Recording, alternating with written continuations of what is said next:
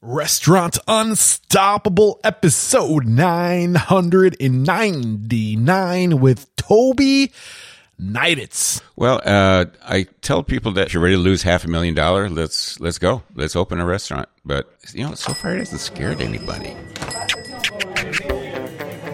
Are you ready for it factors, success stories, failures, and bombs of restaurant industry knowledge? Then, join Eric Cacciatore and today's incredible guest as they share what it takes to become unstoppable. This episode is brought to you by Mies, the culinary operating system for food professionals. Founded by Josh Sharkey, a chef and restaurant owner for the past 20 years, Mies organizes, shares, preps, and scales your recipes like never before. Plus, you can get laser accurate food cost and nutrition analysis faster than you could even imagine. If you're a chef, mixologist, consultant, operator, or generally if you manage a recipe intended for professional kitchens, Mies is built for you. Get started by visiting getmees.com/unstoppable. That's GETMEEZ.com/unstoppable. And as a listener of Restaurant Unstoppable podcast, you can get 2 free months of invoice processing by signing up today. With invoice processing, you can link all of your purchases to ingredients in your recipes, and the most current cost will be automatically reflected in every recipe. Revolutionize the way work is done in your kitchen with Mies. This episode is brought to you by Restaurant Systems Pro, and they are launching their first time ever 60-day pilot program. This is something that's never been done before. This 60-day event is at no cost to you, but it's not for everyone. Fred Langley, CEO of Restaurant Systems Pro, will be leading a group of restaurateurs through the Restaurant System Pro software and setting up the systems for your restaurants. Fred will teach you recipe costing cards, guidance in your books for accounting, cash control, sales forecasting, checklist, budgeting for the entire year, scheduling for profit, more butts and seats, and that's not it. If you are interested in this, head over to www.restaurantunstoppable.com/RSP. That's RSP for Restaurant Systems Pro. www.restaurantunstoppable.com/RSP. This episode is brought to you by One Huddle, a coaching and development platform using quick burst mobile games to more quickly and effectively level up and fire up your workforce. With One Huddle, you can onboard new employees up to 45% faster. There was actually a study done by the University of South Florida that has proven that you can train your employees 45% faster. This just isn't fluff. This is real stuff. One Huddle, this new and improved way to educate your staff, will translate into increased sales because you're creating more consistency with the guest experience in both front of house and back of house, i.e. menu development, just learning the menu, POS, limited time offers, food costs, things like this. To learn more, head to restaurantunstoppable.com/1huddle. That's the number 1 in huddle, like a football huddle. And when you use that link, you can get access to One Huddle's game shop, 3,000 plus on-demand skill games on everything from bartending to serve safe to the latest Amazon best-selling books and so much more. One more time, restaurantunstoppable.com/1huddle. With excitement, allow me to introduce to you today's guest, host of Restaurant Legends podcast, Tobie, Nidetz. Tobie, are you feeling unstoppable today? Yeah, I am. Once you learn how to talk. Yeah, I know. No matter, I knock it out of the park during the pre-interview chat, and then once we hit record, I just forget how to talk. I do it all the time. I don't know what my problem is. But I am super psyched to have you here, man. You are so respected in the industry. You've been in the industry for as long as probably you've been working. Well, actually, I started when I was like 10 in my dad's restaurant. Yeah. Actually, that's the menu for it up there. Oh, that's so cool. I'll figure out a photo of that before we leave. Okay. So you spent your entire life and career in this industry. Yeah. You've worked for amazing people. I know that Let Us Entertain You was a big part of your career. Yeah, early on, yeah. Yeah, and who knows who else you've worked with. We're going to unpackage all that in today's conversation. Okay, all right. And we're going to talk about some things that are near and dear to your heart.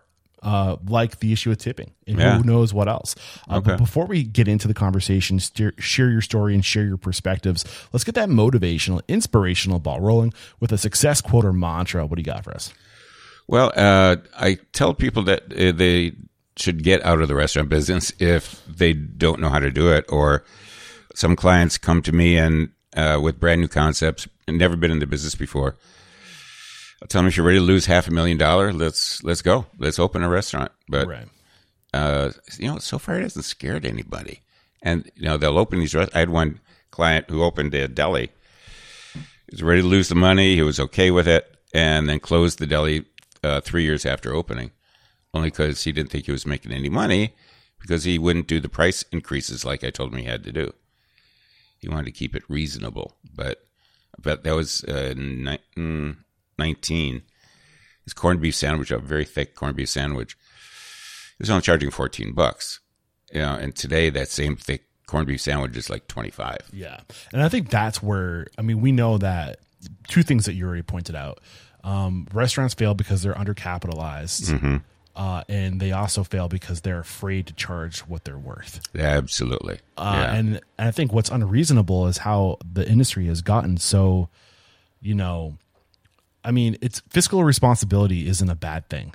It's the only way to exist. And we need it. I think people think about, we want to be generous. I think it's in our nature to be generous and to give. But at the end of the day, you're never going to do the amount of volume you need to do. Unless you have 500 seats and you got to line out the door. You got to charge what the value is to get your ROI. You got to reverse engineer it. Awesome way to get this thing started. So, and I joke all the time. My first goal with Restaurant Unstoppable, the mission statement is to inspire, empower, and transform the industry. There should be like a subtitle mission statement and to talk you out of starting. But for those who want it, go for it. I'm not trying to discourage people, but at the same time, I think it's important and I'm sure you feel the same way, that we have to be transparent. Well, sure. One of the first guys I ever worked for was Rich Melman, who turned Let Us Entertain You into this mammoth thing. But he opened RJ Grunt's really on a shoestring. He had one partner, and I think he told me that he had RJ Grunt's paid off in about a year. Wow. And that's very unusual for the early 70s, but even more unusual today. But, he learned that lesson that if you put the right amount of money into it and charge the right amount of money, you'll survive and you'll even thrive. Right. And later on, he kind of learned how to work the whole developer thing where they build restaurants for him. Right. So. Yeah. Was that vertical integration, or did you just contract that out? What, the developers? Oh, the developers? They come to you. It's they see its success at one location. They've got another location that they want to do, and they want somebody who's going to pay the rent. Yeah, they want somebody to pay the rent. Yeah. So, I love that, and I hate that at the same time, because you see a lot of these strip malls that explode across the country. These developers that just have, I don't know how many projects going at once, and they're all cookie cutter. They're all the same buildings, just in different parts of the country, who have these established relationships with franchises, and then they just go open franchises and strip malls all over the place. And it's a successful business model. Yeah, it is. But at the same time, I wonder, is there a better way for the communities, and is there a way to keep that money local? I get that franchises aren't evil. I've kind of evolved a little bit over the time. I think they're evil. They do provide opportunity. It's weird. There's a balance, but I think there's a size that's right. Yeah. Like a regional franchise with 20 locations, is that evil? No, yes and no. Yes, in the fact that it's a static menu that never changes. And yes, that menu is developed off of products that are not local. Right. So that makes it a little evil. But you can still use the franchise model. Okay, let me give you an example. Yeah. Imagine there's a chicken farm in this area, right? And there's a restaurateur and a farmer that pair up. And the restaurateur says, I'm going to buy my chickens all from you, from down the street, and with your humane practices and all the things you do. I'm going to take the chickens. I'm going to make a chicken salad restaurant. I'm going to make a chicken wing restaurant. I'm going to do a fried chicken tender. tender Is best right now. Yeah, or like a fried chicken restaurant, right? So you create micro regional franchises, and you use all the byproduct. You even make soup. Yeah. With the broth, right? Sure. So I think you can use the model of franchising for systems, processes, and scalability and branding. But I think if you implement those with conscious capitalism, So that helps absolutely. But there's something that always gets in the way with that local to business thing going on. A lot of guys have that dream to do it, but then when pricing gets out of control, they go back to a broadline distributor and start buying iced chicken. But the franchise model is good because it allows other people to get into the business who have no training whatsoever, have never owned a restaurant before. They've developed a pretty good bank account, so they've got the money to do it. And if the franchise is good, they give them excellent training and take them to the point where they're operating at the same level as everybody else. If they don't, they fail. And there are some franchises out there that will give them 2 weeks training in an existing restaurant and then sets them off on their own. And that's not enough. I mean, you got to really work a restaurant, every position, 6 months maybe before you really should open your own doors. Right. So. For sure. I have had a few people on the show who had zero restaurant experience and they wanted to open a restaurant. So the way that they broke into the restaurant industry, so they're like usually people who have money, they were successful in other careers. They've always had this dream of opening their own restaurant. They never worked in a restaurant. So they join a franchise. So Chula is, I think, the name of the restaurant out of like Washington. Okay. It's an Indian restaurant franchise. But she bought into the Five Guys franchise, killed it, made another fortune, but also learned so much about the business of restaurants by using someone else's model and just getting in there. Right? Oh yeah. So I think this podcast has opened my eyes. I don't think the franchise model is one that I love, but I'm just saying, like, I don't think everything's as evil as I once did. Sure. Sure. I think there are benefits to different verticals of the industry. My demonic look at franchises is really more from the menu side and from sustainability and the fact that it's the same menu everywhere you go, and it never changes. Right. It'll change maybe twice a year, but by adding a few special offers. And is that because of your passion for food, or? No, it's my definition of a restaurant. A restaurant should be local and should have sustainable products from the local area or not. It really doesn't matter. But the restaurant really needs to change its menu with the season. Seasonality, I think, is very important. Product availability is very important. Creativity is very important, and it's not like everybody should be a Thomas Keller, which we'll get into later. I don't think that's a restaurant anyway.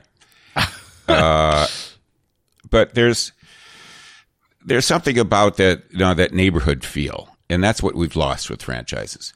I 100% agree that generally speaking, the restaurant industry has become much more transactional. Yeah. And if you look at the history of restaurants, where the restaurant industry was born, maybe you can go as far back if you want to, like the Rome, or I think that's like the first records of restaurants. They were 50 miles apart or something. Actually, and there were street foods. Actually, that's all they were. Well, yeah. Well, I mean, if you really want to go back, we could talk about anthropology and how like it was like like we use food for social status. Trading and using food. Like Sorry, go ahead. Yeah, well, the first real restaurants that we know as restaurants started in pre-revolutionary France, when they were just open to the nobility, and that was it. There were these small little chef-driven restaurants that would change menus, or they'd have one item, and that's the restaurant. But they were being sat at tables, they were being served their own portions, which prior to that, eating was more communal. They'd go to buffets, at their castles or whatever. Yeah, or whatever you killed, that's what you ate.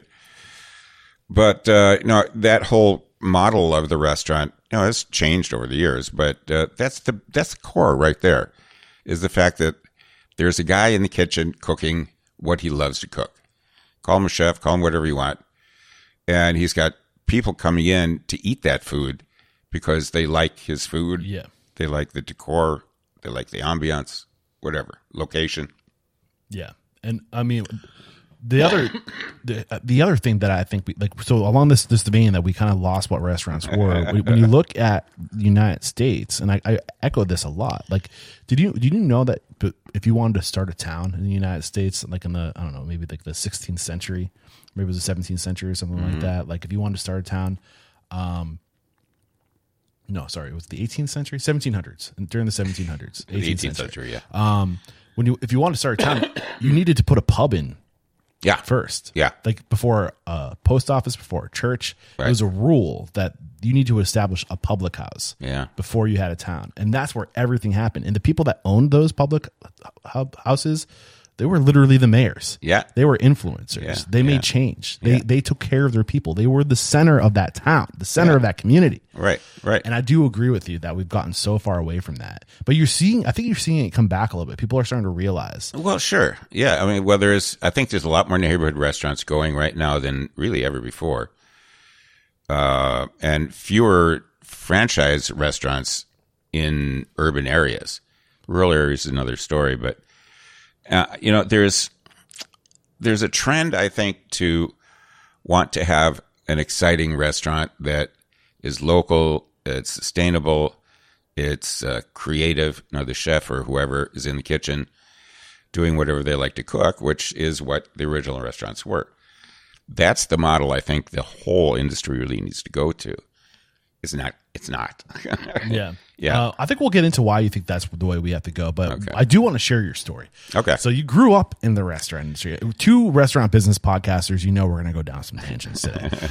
You grew up in the restaurant industry. Your dad owned a restaurant, right? You already talked about that. Yeah. He had it started with my grandfather. I've got a picture of him over there standing at his bar in 1918. Wow. Yeah. So it's been in the family for a long time. But at my dad's restaurant, I'd be picked up at school by my mom and driven to the restaurant. And there I made the little cups of coleslaw or filled the barbecue sauce cups. Every once in a while, he'd let me bread the chicken for the roasted chicken. But after that, I wanted to get into theater and film in high school and was on my way until New York University denied my acceptance. So I went to my next best love, and that was cooking. And went to an apprenticeship for a year and worked in a couple of restaurants. Was elevated way too fast to the word chef, way before I was ready. The first restaurant I did was called Tango, and it was kind of a seafood restaurant done in the French style. And the owner was very forgiving of what I did to run the kitchen for a while. How old are you at this point? 23. Very forgiving of what I did to run the restaurant. So what do you mean by that? Well, because I didn't run it very well. I created a great menu with some great food, but I couldn't produce it all the time. The restaurant would get busy and the kitchen would collapse. Right. The couple of days before I actually left, I had forgotten to order produce. Oh, man. But I had dreamt that I'd ordered the produce. Oh. So I'm sitting around all day doing prep and stuff and waiting for the produce guy to arrive.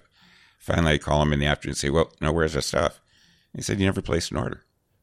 Oh, so you'd think that they would call if they had a regular customer. Like, you never placed You'd think, an order. yeah, but they didn't. Yeah. And so it finally came and we finally got ready. But the real camel, the straw that broke the camel's back was one Saturday night. The wait staff was just abusive because food wasn't coming out.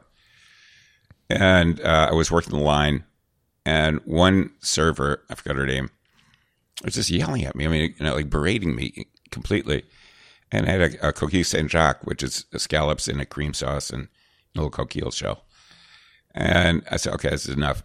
Just flipped it up, landed on the ceiling, sauce side up. So it's stuck there. And I just walked off the line. And this was your first? It was my first chef job. First chef job. Yeah, yeah. So reflecting, I mean, one of the things I like to do, reflecting back, I mean, what advice would you have given yourself during this time, knowing what you know now? Not to hire me as a chef. Maybe a sous chef at best, but here I was in the early 70s, And I was the only guy, or very few guys, who had actual formal training. Most guys were just being trained on the job. The guys with formal training were these kind of snooty Europeans. They were French, they were Swiss, they were German. And they were concentrated mostly in hotels. So to have that opportunity to be a chef so young, I grabbed it. And then Rich Melman brought me on to Let Us Entertain You just as a consultant, where I'd create dishes for him. Or he'd send me to a restaurant to steal a dish, find out how it's made and bring it back to him. And we did a couple of research trips like that. But then I fell into that pattern of being a chef again and was named their executive chef. First one they've ever had. Were you still 23 when he was contracting you out to go? 25. 25. So a couple of years after. A couple of years, yeah. Got it. So, after my first experience as a chef and being asked to be executive chef for Let Us Entertain You, I said, sure, why not? Right. So that was your first chef job, was this job that you told us, where you weren't able to reproduce the food consecutively, but the food was amazing. If you got busy though, forget about it. Right. The second chef job you had was executive chef under one of Rich Melman's restaurants. Right.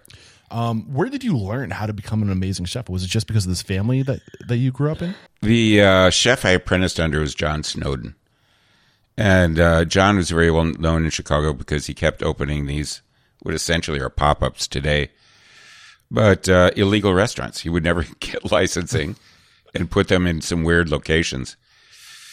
I've got some friends who grew up in Old Town where one of his restaurants was, and he was remembered for two things. The restaurant was an all-soup restaurant, which Jacques Pepin did many, many years later. And he had these two beautiful Afghan hounds that he'd walk up and down. So they remembered seeing this exquisite-looking hounds with this very regal-looking. He was African-American with a big white beard. Actually, he was half Mexican. And when I found him, he had moved to the suburbs and he had a French cooking school. And it was called Dumas Père, l'École de la Cuisine. And named after Dumas the Elder, who also wrote an encyclopedia about food besides Three Musketeers. Wow. Anyway, that was his idol. So I worked for him pretty much night and day for a year. I'd have to get in at 5, 6 a.m. to make the quiche or the croissant or whatever and get the kitchen ready for the lessons. Then after the lessons, I had to wash up and get the kitchen clean again, walk his dogs, feed them their very special diet that I had to cook for them. And then we'd be on to it again by the afternoon and evening. So my day would start around 5 or 6. So you're doing 2 or 3 pop-ups a day? No, this is just for the cooking school. Oh, the cooking school.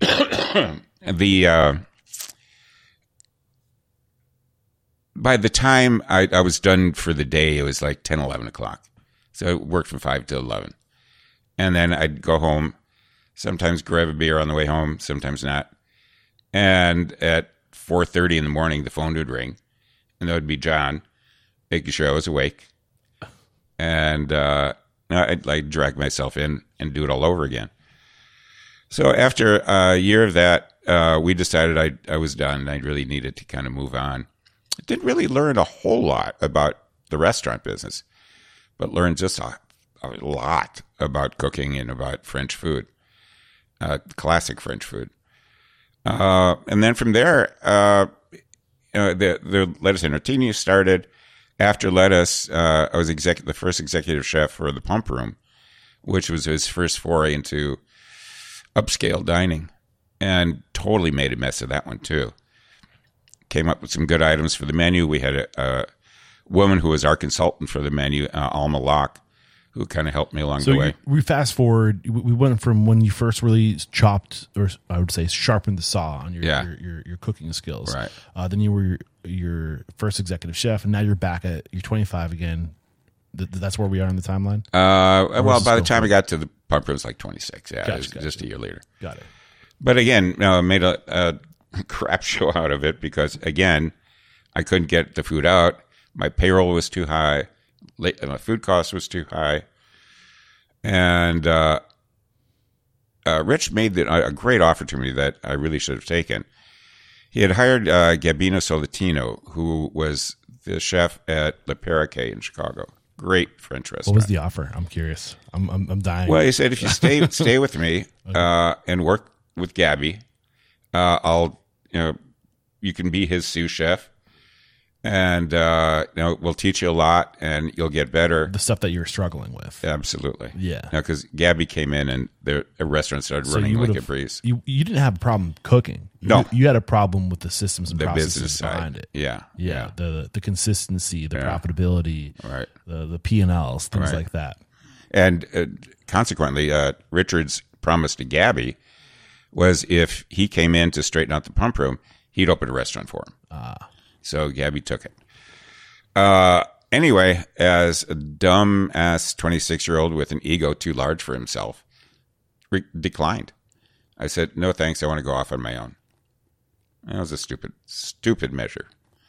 But I did and started doing some consulting. In case we didn't spell it out enough, why was that such a dumb idea? What would you have gotten from that experience? I would have gotten all the business training and made better decisions down the road. Yeah. Which kind of crept themselves into some of the consulting I did, and then into my own restaurants as well. Yeah. I was getting better at it, but it still wasn't as fine-tuned as I needed to get.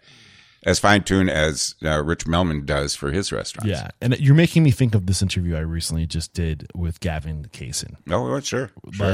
And when I was interviewing him, I was expecting to have like this long story of like leading into opening his restaurant, where he climbed the ladder and eventually got a job working at Daniel Boulud's restaurant. Yeah. And then he went and opened his own place. Mm-hmm. He worked in 2 restaurants from the time he graduated culinary school to the time he opened his own restaurant. One was a place in San Diego. I can't remember what it was called. And I don't remember. The second restaurant, where he spent 8 years with Daniel Boulud's restaurant. Right. And then he went to open his own place. Right. But in the first restaurant he worked at, it was a restaurant in a hotel. Okay. So you know that he wasn't doing P&Ls and all that other shit. Sure. He was just doing the creativity food Right, part of things. right. So he really only worked in one restaurant, one true restaurant, before going on to open what he's done and Right. created with Soigné.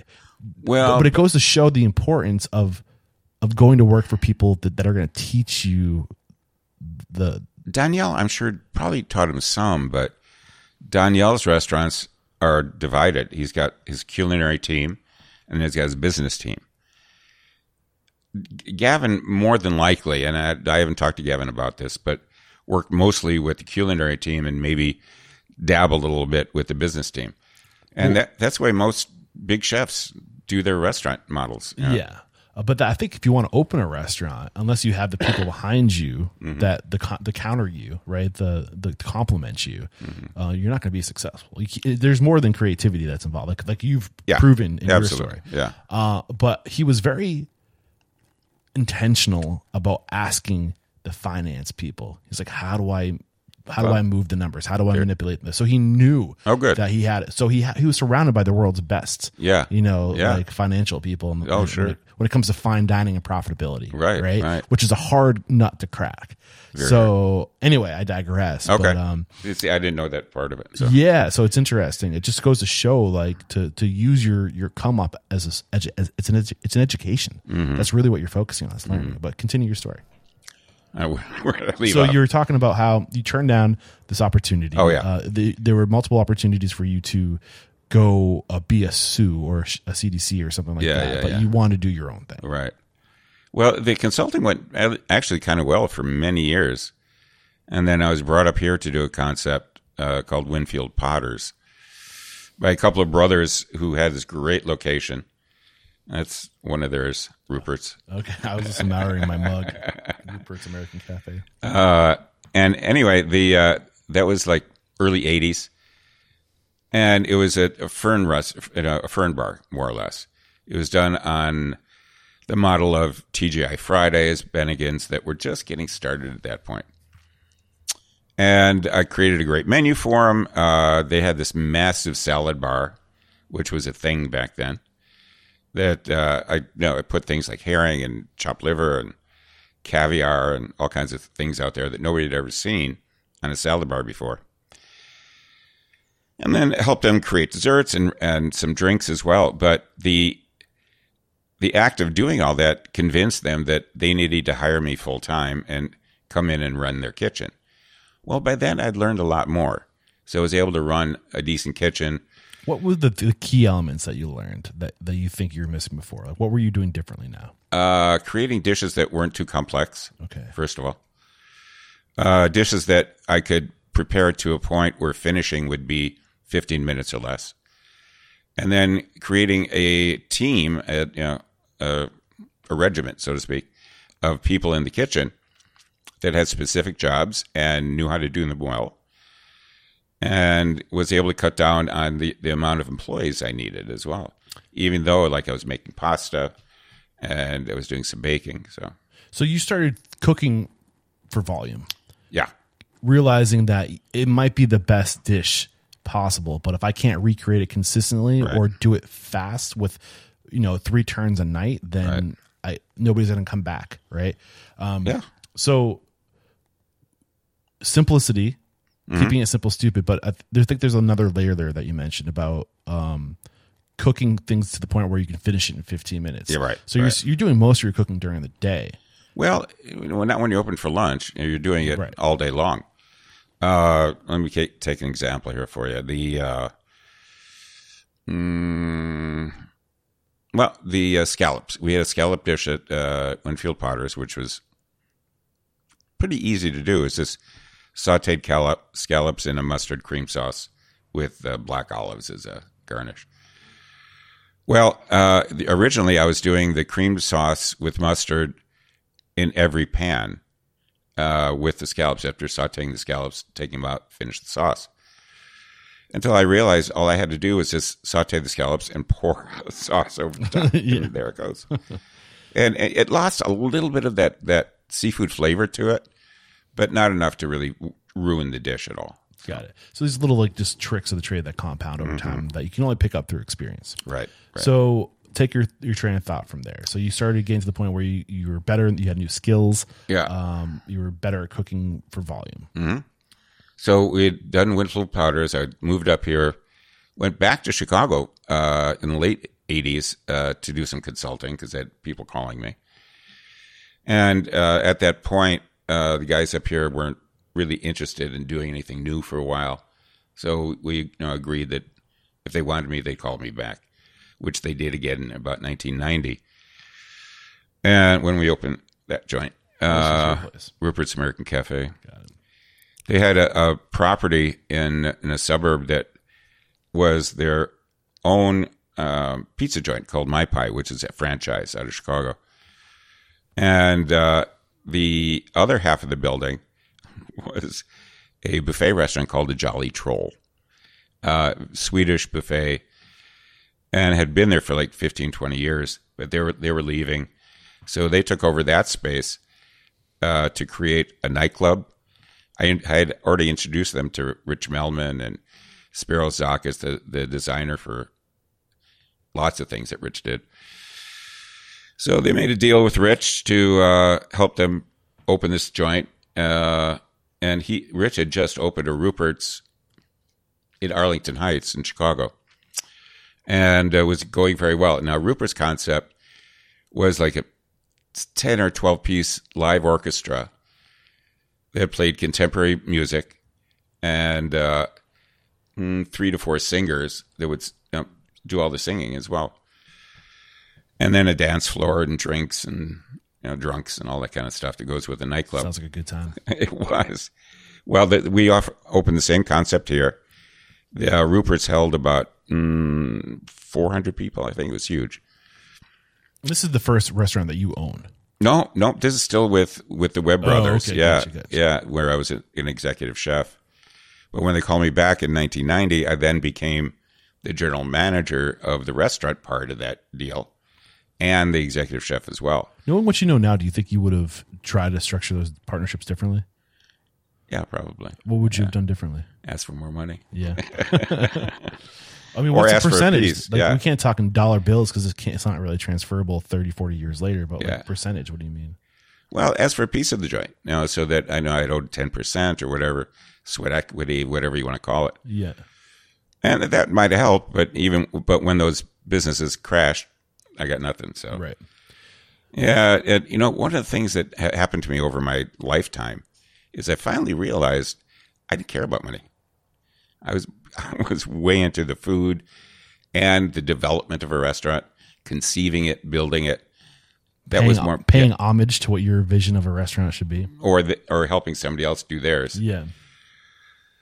And that was way more important than the amount of money. Sure, I needed money to survive and had a couple of six-figure years, but mostly I've been struggling money-wise my entire life because I didn't matter. Yeah. Yeah. But I think there's also something to be said about the fact that money is like crack. Mm-hmm. You can never get enough. Mm-hmm. And I think that needs to be, in my experience, like when I resigned from aviation, I started listening to all these podcasts about, there's so much emphasis on like becoming rich. Right. And I think that it's like American culture. We value money status so much. But what we know to be true is that like you will never have enough. And it's almost a sickness. Yeah. And like to achieve like peak happiness, they say the average American needs to make about $70,000 to $80,000. Yeah. Because at that level, as long as you live a modest lifestyle, you can your threats are eliminated. Right. You have health care, you have a safe place to lay your head, you literally have everything you need to be happy. So I think that's an important message, Yeah, it is. Even though there are people at that earning level that overspend, they'll put themselves way into big debt because they want $70,000-$80,000 car instead of the $35,000 or $40,000, which they can afford. And that $80,000 car is going to be just like any other car after a week of owning. That's right. You're going to forget what you're in. It's right. special for a day. Yeah. Anyway. Or the shopping is special too. Right.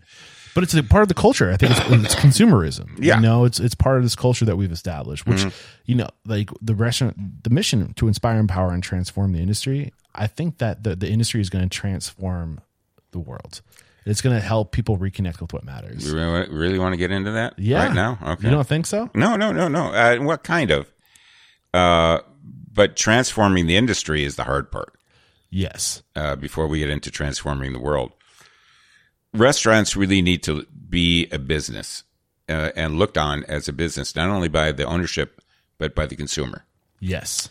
Which will then help them realize the fact that cheeseburger, even though they were paying $17 for it before, and now it's $20, that there's a reason for it.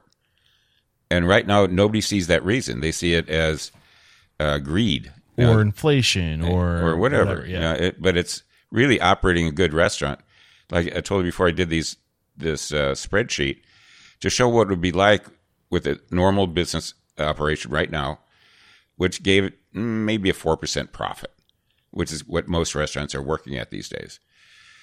But then by a 23% increase in prices, which would cover tipping and more money for labor to allow a lot of pay equity go on, which doesn't go on now.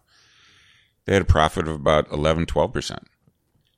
Because there was more money to play with, they could do a lot more too. And you could attract onto yourself the people you need to do what you are doing well. Yeah. Which is a big part of it. Yeah. But that's the scary part for owners is taking that leap of faith that allows them to raise the price, set a pay scale that is good for everybody in the restaurant, which, by the way, I think they'll start seeing more really committed people coming into their restaurant to work than happens right now. Because even cooks, servers, whatever, is a side job. Right. They're here to make money while they're on the way to do something else. But in Europe, a guy takes a job as a waiter. He's going to be a waiter the rest of his life. And he'll be getting paid well to do that. Right. Without tipping. And I think it's important to point out that it's not easy to be a good waiter. Not everybody. Not at all. Not a lot of people. It's such a looked down upon career. Yeah, it is. Yeah. When it's so ironic because it's so difficult. You look at somebody who's like a data entry specialist, right? Where they just literally have to, enter in numbers. And that's more respected than somebody who has social, emotional, memory, just being able to read a room, being able to remember all the ingredients and like a constantly changing menu. I can't do it. I'll be honest. I can't do it. I'm not a good server. Like I could be a server in certain places, but I know that I'm not a server at a 4-star restaurant. No, it's multitasking at its highest because they got to do everything all at once. It wasn't too long ago that cooks and chefs were looked as the lowest end of the lowest end of the pile of people. Dishwasher. Yeah, well, dishwashers didn't exist in anybody's mind. There was just this guy in the kitchen. What changed was Food Channel and modern magazines like Bon Appetit, Savour, who started looking at the people in the kitchen as idols, as people who are doing these amazing things with food. Is that a good thing or a bad thing? Yes. And a bad thing. Yeah, it's good and bad. Why is it a good thing? Well, because it brings into focus what food should be. It doesn't have to be a burger that's 8-10 inches high with a lot of slop on it. It can be just a regular burger, like a 4-inch burger with very good ingredients. Yeah. And that's something I think people are just starting to learn right now. And it's a bad thing because it puts focus on the idolatry, let's call it, of the business. I like to call it the consumer side of the business. Yeah. The part of the industry that the industry wants you to see. Right. The facade that we're creating to create an experience for you. Yeah. But it's not the reality of what's happening. And I think that's one of the big reasons why we're in this trouble is because we've created this. We talked about it, I think when it was off air, where we've conditioned the consumer to think that a burger costs $5. Right. So that's part of it. But the other part of it is this media is telling this narrative of how romantic the restaurant industry is. And people get drawn to that romance who want to make a career out of this. And then they get involved in it and they realize that's not it at all. What's going through your mind? Well, there's the popularity of certain chefs too that draw people to them, like Daniel Boulud and Thomas Keller, Gavin Kaysen even. And what happens is without the oversight of the business, and you're only looking at these small, actually very small places to learn how to be a chef or how to learn how to cook, you have to do a great commitment only because to get into those places, you need to stage or work for free. Some are very short, couple of week positions. Some are years long. At Thomas Keller's, some of his interns have working with him for about a year, unpaid, which allows Thomas to actually make money in the restaurant and have the size crew that he needs. I have so many conversations. Did I bring to this conversation the recording about how I didn't think fine dining was profitable? Well, a little bit. Yeah, we did talk mentioned about that a little bit. Yeah. But this is how they're profitable. By not paying people. Yeah. They are paying people. And I think that's the argument. They're paying people with knowledge and experience. Oh, yeah. Oh, sure. And let's be honest. If you can hit your name to Thomas Keller, that's going to open doors for you. Not anymore. No. But for a long time it did. For a long time it did. Yeah. When the guy in Denmark, I forgot his name now, closes his restaurant, Nomi. That's what should happen to all restaurants. All restaurants should close. No.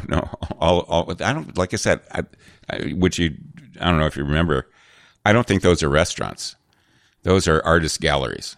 Right. And these people are working at a very high level of creativity with food that is, it's local, sustainable, it's beautiful, and these very odd dishes, and it's more an experience of food rather than a restaurant that's really meant to be a joining place of eating good food, conviviality, in a good atmosphere. And let's be honest, people want to show the world how cool they are at this restaurant. It's a status symbol. Well, it is a status symbol too, but psychographics all the way. Brother. But again, that was done by the PR people or the magazines that drank the Kool-Aid and are doing it. I watched a movie last night called The Menu.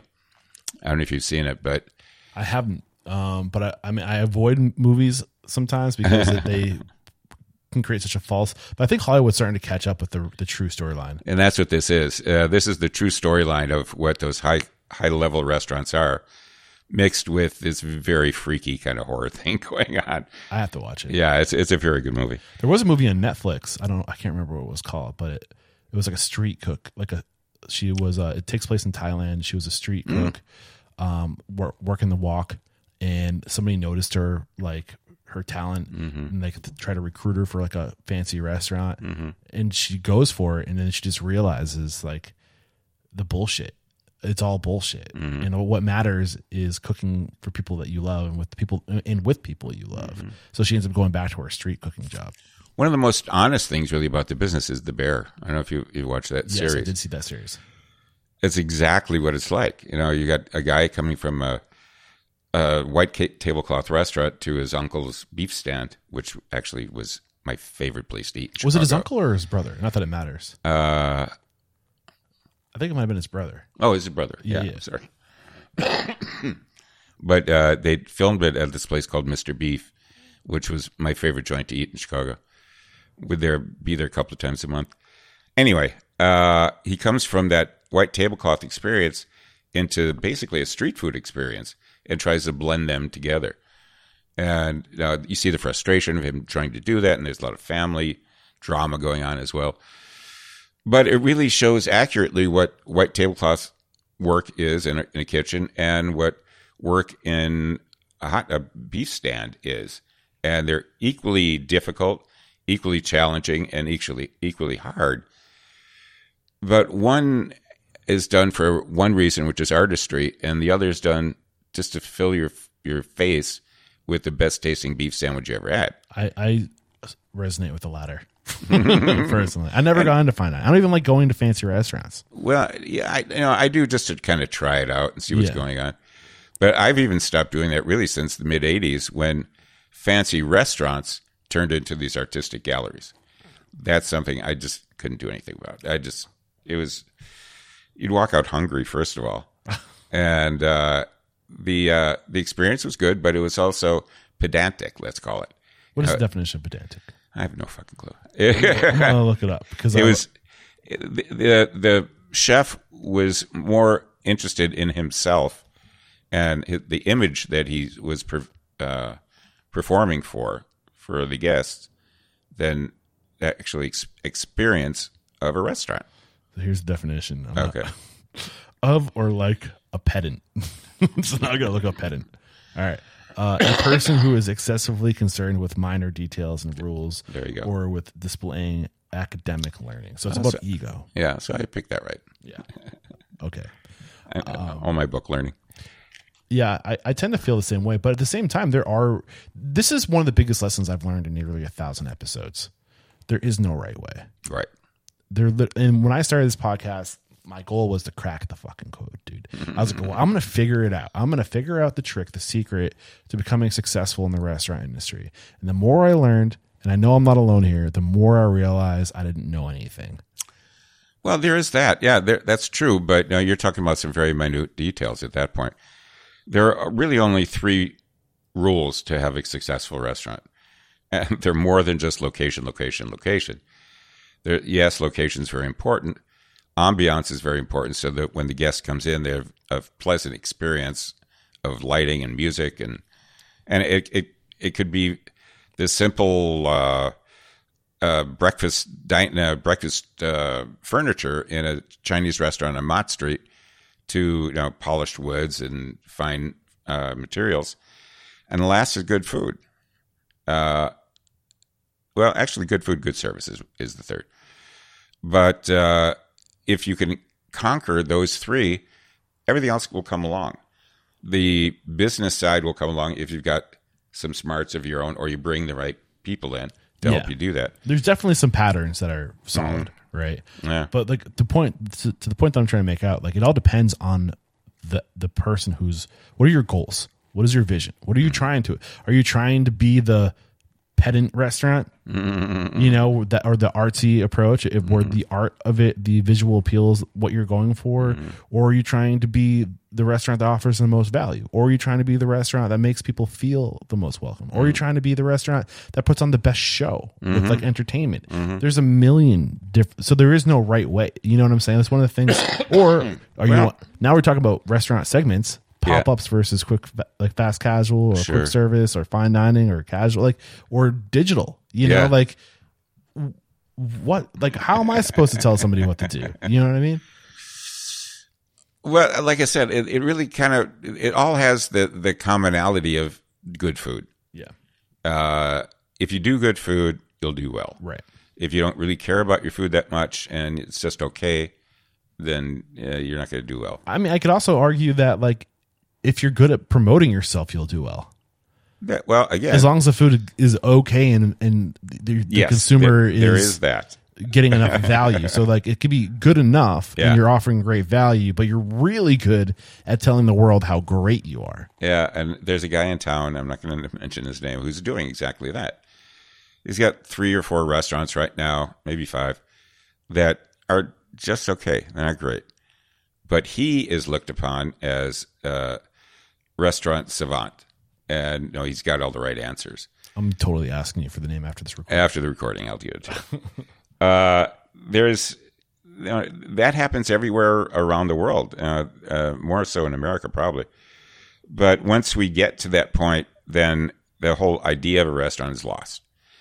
There's no reason to go to a restaurant that the food is just okay, and the owner's doing it to create an image for himself, right, or his company or whatever.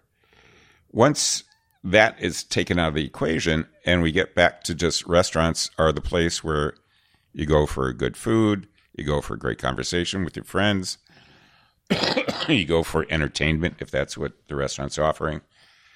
And, you know, it's in a good location, whether that means midtown or out in the suburbs somewhere. Those are all good locations. But all of that has to be in the commonality of what a restaurant is. And like I said, I think we've kind of we've gotten away from it. The PR people, magazine editors, and social media, influencers. And I hate being labeled as an influencer, but that's what the world tells me. People's egos have drawn away from that. These restaurants that really, I can't call them restaurants anymore because they're not. Their food may be good, but it's artistically performed that nobody else at that level can perform. They're the only ones, which is great. Yeah. Now, Ferran Adria, who had Bulli in I think was it Barcelona or some small town in Spain, operated for many years on that level, and people were drawn to him. He was one of the first chemistry cooks, created all the bubbles. Gastroeconomy, or whatever it's called. Yeah. Is it not gastro? What's the molecular gastronomy? Yeah. Willie Dufresne Wiley Dufresne does that here, and so does Gavin. Not so much, but there's nothing. There's nothing that I can say is the stamp, like you said, that this is a good restaurant. It has to have all of those pieces. Whether you're serving a roasted duck, or you're serving a single scallop on a heated rock from Maine or something. I just realized we never took a break to thank our sponsors. So I got to make sure that happens. So we're going to do that right now. We'll come back and we'll continue this conversation. Okay. This podcast is brought to you by Mies, the culinary operating system for food professionals. As a chef and restaurant owner for the past 20 plus years, Mies founder and CEO Josh Sharkey was frustrated that only the financial and inventory software was available in the kitchen. And while those are important, they don't actually address the process of cooking, training, production, collaboration, and execution. Whether you're a chef, mixologist, consultant, operator, or generally if you manage page a recipe intended for professional kitchens, Mies was built just for you. Organize, share, prep, and scale your recipes like never before. Plus, get laser accurate food costs and nutritional analysis faster than you could ever imagine. Chefs that use Mies have seen, on average, 70% reduction in training time for new staff, 20 to 30% less food waste and overproduction, and an average of 30 to 50,000 reduction in annual cost of goods sold from their easy-to-use recipe engineering. Part of the magic in Mies is a built-in database of thousands of ingredients that have been tested by Mies chefs and registered dietitians to ensure all the yield loss when you prep an ingredient, as well as the unit conversions from volume to weight to pieces, are built in, not to mention automated allergen tagging to ensure you have a consolidated view of allergens and nutrition. Get started by visiting getmees.com/unstoppable. That's GETMEEZ.com/unstoppable. And as a listener of Restaurant Unstoppable podcast, you can get 2 free months of invoice processing by signing up today. Revolutionize the way work is done in your kitchen with Mies. I realize we also got away from your story too. Is that not important for you to share? I don't want to. Oh, my. Yeah, we totally derailed them. I think that we haven't even gotten to the point where you've opened a restaurant yet. Well, no, yeah. Actually, there's a story that was done on me by a local journalist that I'll give you the PDF for. That takes my 50-year career into 2,000 words or whatever. Okay. I mean, I do want to share your story. Sure. Give us like the highlighted version, and then we'll get back to kind of the state of the industry today, how there is no standard that I've like the kind of can continue this thought that we're on. But bring us back to when you like kind of paint that picture and just do it like in a speedboat. Okay. You know what I'm saying? Well, when I came back here in the 90s to open Rupert's Cafe, the nightclub and the restaurant, we also opened a world-class Italian restaurant called Cocolazzone. Got them all up and running, and some of the real estate things changed, and they had kind of changed the whole restaurant. So I pulled out and started doing consulting again. But also in the back of my mind, looking for somebody to help me open a restaurant, a little angel investor. You at this point, Mitch Melman, or Rich Melman, right? Yeah. You weren't interested in working with him? I never really thought about it because that was my past. Yeah. So you have this dream, this vision that's forming in you that you want to open your own place. Yeah. And I find an angel investor to help me do it. I had a great location that I had in mind, a small little basement restaurant, actually, that Buca de Peppo started in. They got it before I did. But then I found one right next to the Target Center, our big basketball stadium. And this investor loved that. He thought we'd just kill it. So we opened that, and that only lasted about 3 years because the city took the property as, the domain thing, whatever that is, which we knew was coming. Eminent domain. Eminent domain, which we knew was coming, but we thought we'd be part of it. But he sold it before, like months before it. We were almost there. And I had some sweat equity percentage, but nothing had been vetted yet. I wasn't there where I could actually claim that I was a part owner. But the restaurant was named after me, and it was a old class supper club with flocked wallpaper. And then from there, went back to consulting. Did that for a couple more years. And then in 2015, I got the vision to do a hot dog tavern, a hot dog restaurant. Hot dogs that were just starting to kind of come into the mainstream. But coming from Chicago, hot dogs had been part of my life forever. Is Nate's Hot Dogs up this way? Does that sound familiar? Nate's Hot Dogs? No. He was a past guest. I knew he was in the Midwest, North. Sorry, keep going. Yeah, no. The Portillo's guys are up here right now, which... Anyway.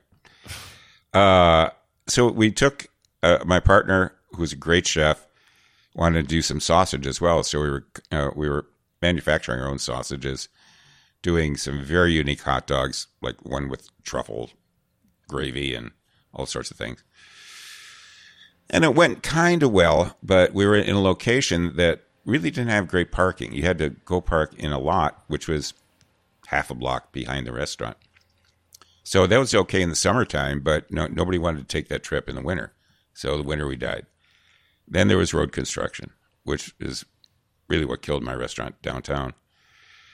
And then we got on Triple D, which I thought was very exciting, and that would change our fortunes completely. Did nothing. Really? Yeah. We were busy for a couple of weeks, and then it went right back to what our business level was before. This is 2015, 16? This is 16 by 16. Now. Yeah. I think Triple D had its heyday. Yeah. And it was in like the earlier, like before cell phones really came in, like when TV was still the way you found out about things. Sure. What Triple D was going. If you were on Triple D in the early days, it would guaranteed. Yeah, you would get skyrocketed. Right. Because people would fly to you to like, and like, but I think once the internet kind of picked back up and once Triple D was into a few seasons, it definitely it will impact your business, but not like it used to. Well, it's funny. They still replay that episode. And every time they replay it, I'll get a phone call from somebody. Yeah. Or they'll put a comment up. I kept the Facebook page open just for that kind of stuff. So that's interesting. Is this hot dog concept still going? Nope. When did it close? 2017. Okay. Landlord wouldn't readjust my rent because it was a little high and I was a little too confident when I signed the lease.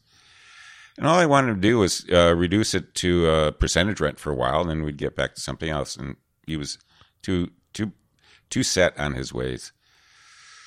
So we made it through the Cubs' victory, which was good. It was a good couple of weeks for me. In fact, on the final night of the series, I had people standing out on the sidewalk watching the game through their front windows, drinking and eating out there with no permit, but they were doing it. So that was a fun night. But finally we had to close. And after that, I went back to consulting again. And we're basically here today. Now, right about 2018 is when I discovered podcasting. And I started doing it. I saw somewhere that you started in 2014. So that's not accurate because I know you've been around for a while. Yeah, not podcast. Podcasting started in 2018, 2019, something like that. Yeah. And what was your objective with the podcast? To get more business, get some consulting business. But also, this thing about telling stories had always been a part of me, part of my time as a student getting into theater or film. I love the storytelling. And I knew there were some great stories in the restaurant business. So the first podcast I called Legends and Lies of Launching a Restaurant. I noticed you dropped the lies. I dropped everything, actually. Oh, really? Yeah. Because launching the Legends and Lies of Launching a Restaurant, I thought was too specific. There might be 10 guys who really want to hear that story. So then it became I think we're right into Restaurant Legends after that. Because I talked to a podcasting consultant and said, if you put restaurant in the name, you'll get more hits. So I did. And, I was doing, 4 or 5 interviews a month and posting almost every week. But, my money was starting to run out from consulting and I needed to find real work. So I was doing some more consulting a little bit, but kept coming back to the podcast, hoping I could get enough listenership. No, and back then my listenership was like 80. 20 guys I probably knew anyway. And then the bug really hit me.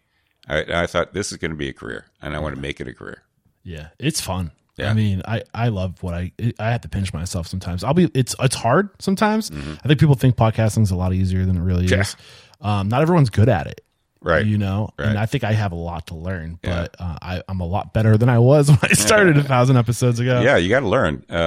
My brother and sister-in-law are both journalists. And I had them start listening to it. And she said, no, you're just a great interviewer. because you let people tell their story. Mm-hmm. Yeah, I've learned. Yeah.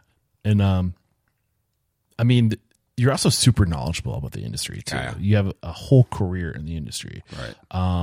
So hopefully after today's episode, there's a new wave of podcast listeners. That's what I'm doing this. Way. So go where's the best place to find the podcast? Not that we're at the point of, but I want to make sure people know in case they don't stick around to the end. Where do you find it? Well, it's on every stream, so that's easy to find. You just search for Restaurant Legends. The website for it is restaurantlegends.com. And what else do you need besides those two? Yeah, that's exactly all you need. Right. I do want to come back to what we were talking about earlier. I want to make sure we got your story out and we came to where we are today. And one thing we started talking about is how the industry is just so diverse now. Yeah. And one of the things you were hoping we would discuss in today's conversation is just how the world of like casual dining in fern bars have just changed so much in the past 50 years. Right. I kind of think it's a good thing that the restaurant industry is diversified. Oh, sure. There used to be like you were a restaurant, like the way you defined it, and then it evolved into quick service and fast casual over time. Right. And now it's just like there's so many. It comes in so many different business models. Mm-hmm. Whether it's like pre-made meals, or I think that you can do so much more with private chefing because of technology. Like, and there's more cultural activity in it than there ever has been before. What do you mean by that? Well, you can find restaurants that are Thai, that are Vietnamese, that are Korean, a lot of different Asians. I'm about to go interview a Hmong restaurateur. Yeah, a Hmong restaurant. Well, Ye Vang is an interesting guy, and he, even though he really hasn't had that much business in the restaurant, he's a very good cook. I mean, I think 2019 is when he opened his first place. Yeah, and I don't think that's still open. He's got a pop up. Is it Hi? Is that what you're talking about? Yeah, the street food. Yeah. Okay. No, he's got another one with noodles. But anyway, there's those kind of things. A lot of different Mexican and South American. There's Argentine restaurants, Venezuelan. The American palate's definitely. Yeah, I know. There's more Southern food. There's some New England influences. I think Portland, Oregon was a great influence to the rest of the country because it showed people how to do local food and do it well and do it simply and do it affordably. So there are so many tiny little elements now of what a restaurant can be, and that's the way it should be. Right. Yeah. It doesn't have to be that same model like it was back in the mid-'70s, up until the mid-'70s. The model's broken. The operating model is broken. Yeah, the operating model is broken. Yeah. What's the part of that model that's not broken? It's not. Well, when I say the model, I'm talking about the model of, if you're opening a restaurant, if you're going to any publication on how to open a restaurant, and they give you the step by step. If you're doing 10%, you're doing great. Right. Where whatever's left over is yours. Right. Or just, I don't know, like prime costs, like. The formula, I think, is broken generally. Yeah, it's how that formula is approached, what the revenue source is. That's what's kind of broken right now. Yeah, okay, that's a better way to put at it. There's a lot of ownership out there who don't trust P&Ls. They won't even look at one. If they have money in the bank, they're doing good. When they're run out of money, something's wrong. Right.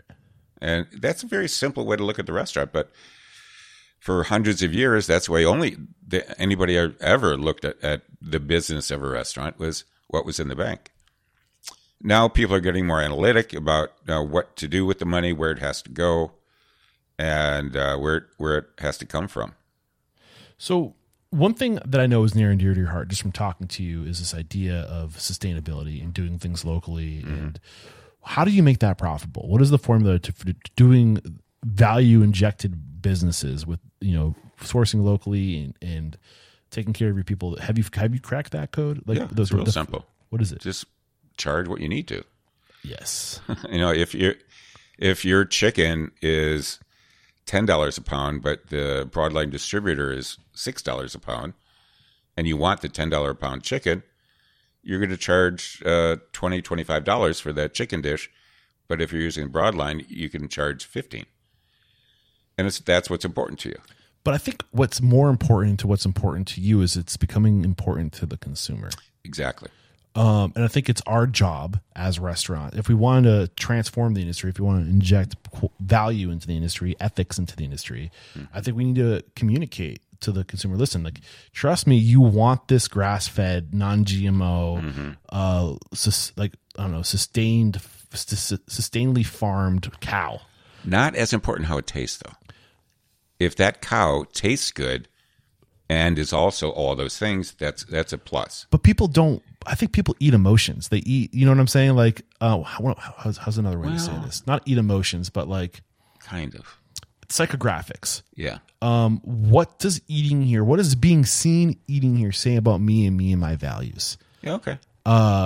People care about that, Yeah. and also people are selfish. People started spending more money on food when they realized the food that they put into their body makes them feel better. Sure.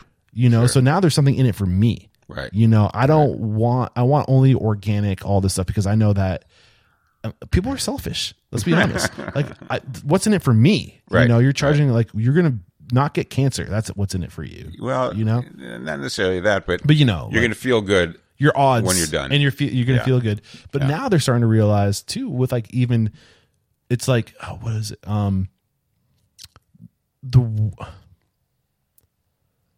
I had this thought, I lost it, but I think regenerative farming, and like all this stuff, we're starting to realize that the way we treat the planet and like it's all connected. Right. So if we want to have a world where the world's healthy, if the world's healthy, we're all healthy. Mm-hmm. It starts with our relationship with planet Earth. Yeah. Right. So like, I'm thinking about like mono farming right now. Oh, okay. Like, you see all these people who are like, oh, like, stop killing cows, stop eating cows, eat meat because it's better for the environment. Right. Growing billions of pounds of soybeans is not good for the environment. Like, I'm sorry. Like, what's going through your mind as I'm saying this? Well, there's a lot of truth to that. There's, like I said, for me, it's all about the end result of how the food tastes, and whether it's soybeans from a 60-acre farm or soybeans from a 5-acre farm that's sustainable and organic or whatever. As long as it tastes good and tastes better than the big product, that's good. But sorry. Well, and then in like, let's take beef as an example. Grass-fed beef doesn't always taste good because of what they're eating and where they are in their lifespan before they're slaughtered. But a cow that was eating grass for most of its life and then spends a couple of months eating grain develops better flavor and better fat. And environmentally, I think that's still okay if you're going to eat beef, because at least you're going to eat a product that has been raised in a very conscious way by letting them eat grass all the time. And it creates a product that you want to consume. You want to crave it because it tastes so good. Right.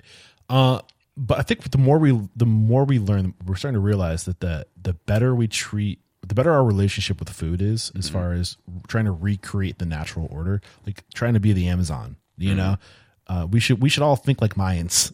You know what I'm saying? Where like we coexist with food, and like the idea of a centralized food system, there's no reason why people should be hungry. No. And you know what I'm saying? Like the challenges we face. I mean, but we're starting to realize that the closer food is to the natural order, the better it is. Mm-hmm. And I think that there's something to be said about what is that doing when we're eating this type of food that's like elk is so good for you. Mm-hmm. Wild, like foraging, like mushrooms, all these these foods that grow in like in a natural setting, we're realizing are so good for you. Mm-hmm. So I think that when you make it about, where I'm going with this to come full circle, is that if you educate the consumer about how their purchasing dollars can impact their future. Yeah. And here's the thing, if people start wanting that stuff, the price is going to go down because more people are going to get into the business. Exactly. So like it all starts with the consumer. Yeah. And like literally, like for the longest time, the consumer has just been manipulated by corporate America saying this is what you need. This is what you want. Right. But we're starting to fucking see through that shit. So I think it's the restaurant industry that needs to be the influencer and say, wake up. Yeah. Wake the frig up. You know, like you consumer, if you start putting your money in certain directions, the market will follow. Right. And we can live in a better world. But stop bitching and start making decisions and have better values, have better priorities. Sorry, this is your time to shut up. Okay. I don't hear the bitching, but I do see the result of wanting more organic product and more sustainable product. And it's not being heard by a lot of restaurateurs, unfortunately. The ones that hear it, I think, are the successful ones right now. But the thing that kind of turned my life around in how I look at food was my first trip to Italy, where I ate this chicken dish that didn't taste like chicken that I was used to. It was better because it had scrapped in a barnyard until it was slaughtered. Bugs and grubs. Eating bugs and maybe some other feed as well. The biggest revelation was the tomato.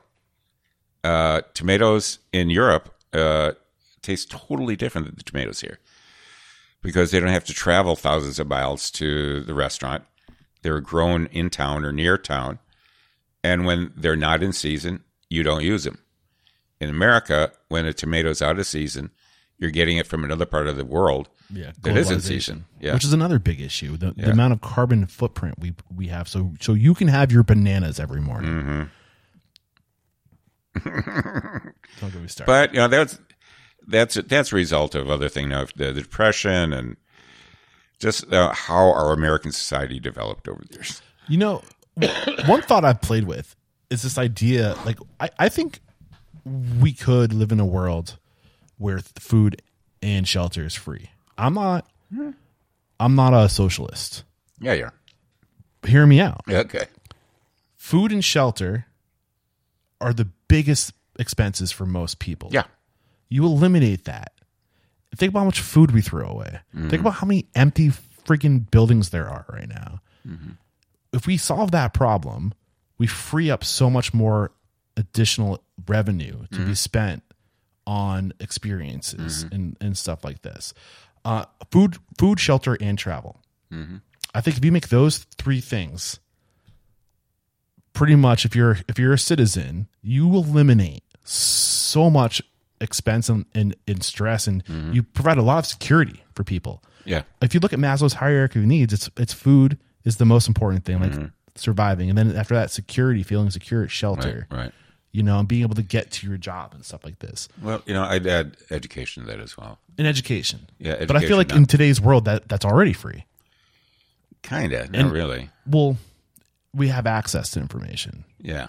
Oh, I see. Yeah. Okay. You know what I'm saying? Gotcha. Like, we have the All right. internet. All right. Like, but anyway, so if we do that, and then instead of moving food to people, right, we move people to food. Oh, sure. Okay. And then we have a whole economy that's hinged on hospitality and just treating people, travelers, and growing our food locally and feeding it to them straight off the friggin' plant.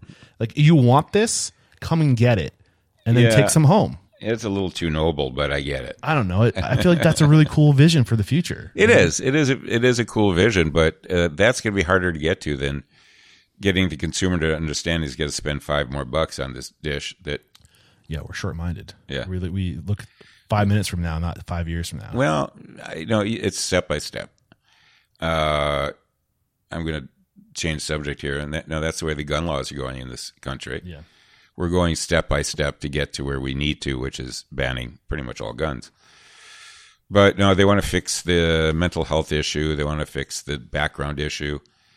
Yeah, you need to fix those, but there's more.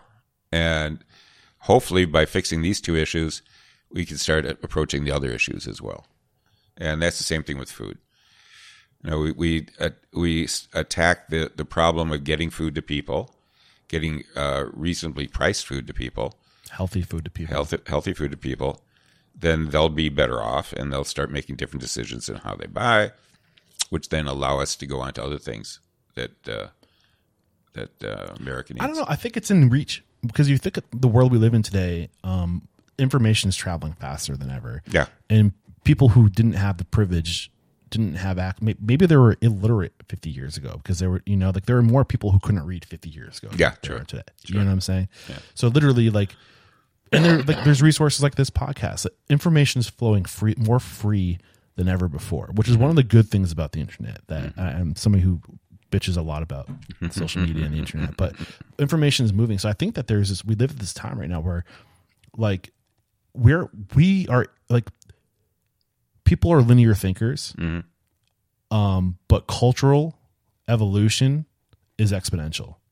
And I think when you have the framing, the mediums through which to inspire people and make impressions on people, I think that there's going to be you're seeing it happen.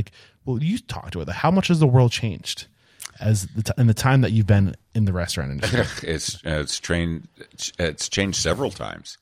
Would you say in your experience in the past 10 years, it's changed more than faster, more expedited than ever before? Not necessarily faster, but larger. What do you mean by that? There are more kinds of restaurants operating today than there were 10 years ago.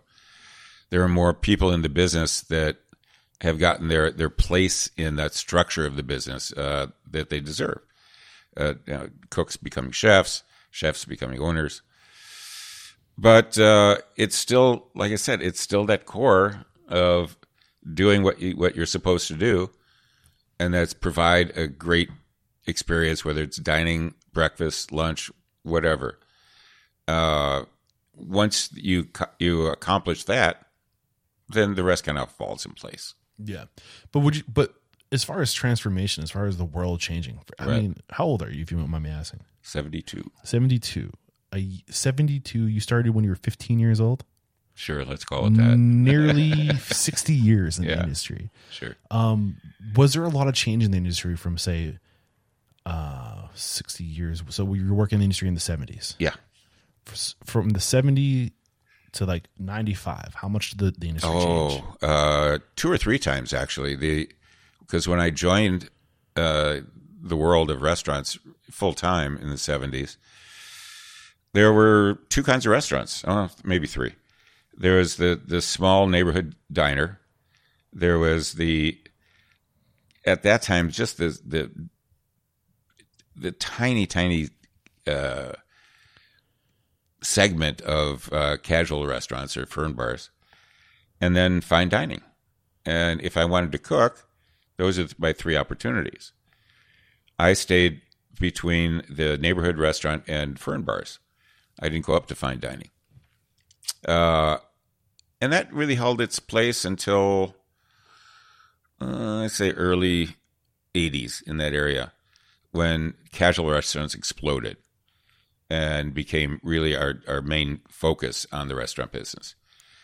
White tablecloth restaurants were still there, but they weren't opening as often. And there were always neighborhood restaurants, diners, and whatever, which I'm glad to see. So from the 80s to 2005? No. Would you say casual dining was the predominant business model at that point? Well, it still is. I mean, fine dining is going away, and casual restaurants are taking over. Yeah. Whether they're culturally different or American or whatever, that segment of dining fine casual. Yeah, fine. Yeah, they're becoming the norm for restaurants right now. Yeah, where you're keeping the high quality food, but you're eliminating all the operational expenses around it. Right. You're taking the pretension out of it. Right. I just feel like I haven't been around as long as you have, so I can't I can't speak from your perspective, but it feels like in the past 5 years, you went from either your fine dining, your casual dining, your fast casual, your quick service, and that's it, or maybe your hotel, right? Can't leave that out. But in the past couple years, man, with the pandemic forcing people to evolve and step outside of the habits, just rinse and repeat, and realizing that, hey, there's this digital asset that we can leverage to use for transactions. And I don't know, I just feel like and people are starting to see I could do a membership model. Right. I can have a dog park where I serve food and alcohol and charge people a flat rate Right. to come and just have access to all. Like, we're just starting to think better. Yeah. Well, bigger, but Yeah. not necessarily better, but more experimental. True. That's what eating has always been about, is trying to find a way to sell somebody food somewhere, doing whatever they're doing. If you want to bring them into a room that you're calling a restaurant, great. If you want to bring it to them in a food truck, that's totally viable and very successful for some people. The private chefing, like you mentioned before, is another way. I mean, there's all kinds of ways to do it that are becoming acceptable now. Back in the early 90s, there were only a couple of ways to do it, and that was either a restaurant, or a restaurant. That's all you did. You didn't do any pop-ups. You didn't do food trucks. I think when I did the hot dog joint, we were one of the first businesses to do pop-ups, because in 2014 and 15, I was testing the concept by borrowing kitchens from some friends of mine and doing the restaurant, doing the what we thought would be a good menu for our restaurant. Not as large, because we had to kind of scale things down a little bit. But we probably did about 12 to 15 pop-ups before we actually opened our doors. And now everybody's doing a pop-up. Right. I think pop-ups are the way to start. I think a restaurant doesn't start with a restaurant. It starts with your brand. Right. You can, for like $50, you can start a restaurant. If you think about the idea of where does a restaurant start? Sure. It doesn't start with the brick and mortar. It starts with putting it into the universe. This is what I want to do. Well, yeah, that's the concept. Yeah. Yeah, sure. but like the vision. Right. It starts with your vision. And today the cool thing is you can share that vision on so many different mediums. Right. Yeah. Very true. And all you need is a friend with a space that lets you use that space when they're closed. And then you can instantly tap into their POS and start using their infrastructure to get your food out. And then you start building your email list. You start building your following. You know, and I know people just don't think like this, they do now. Yeah, no, they do now. Talk to this girl in Charleston. I shouldn't call her a girl. Let's talk to this woman, 25 years old woman in Charleston. She started her muffin drop business where she makes gluten-free, dairy-free, basically anybody can eat these muffins. Okay. Sure. And she's killing it out there. And all she has is Instagram. Yeah. And a website. She uses her Instagram account to drive people to her website where they order muffins. And she just goes to markets and she just has her little like wholesale retail muffin business. Well, during the pandemic, this great idea hit me, and I've just never really brought it to life. A frozen pizza that was delivered to a location that the customer had to come to get pre-ordered, and actually I was trying to debate whether frozen or just cooked and refrigerated, but par baked, yeah. But do a deep dish Chicago style pizza that had this mystery of you have to order it ahead, and then we send you the location where you go pick it up, and it wouldn't be midnight pickups, but it would be convenient times for the consumer. And I worked on packaging and the name. I called it "That's My Pizza" because you point at something when you go pick it up. That's my pizza. And I thought it was still a pretty good concept. I don't know if I'm going to take it anywhere now, but I wouldn't have thought that way 10 years ago. Yeah, and especially now with your podcast, you get to talk to people and open yourself up to perspective. Well, that's the other too. cool thing about the podcast. Is like it gives you this door to like listen to people and their ideas and their perspective. Exactly.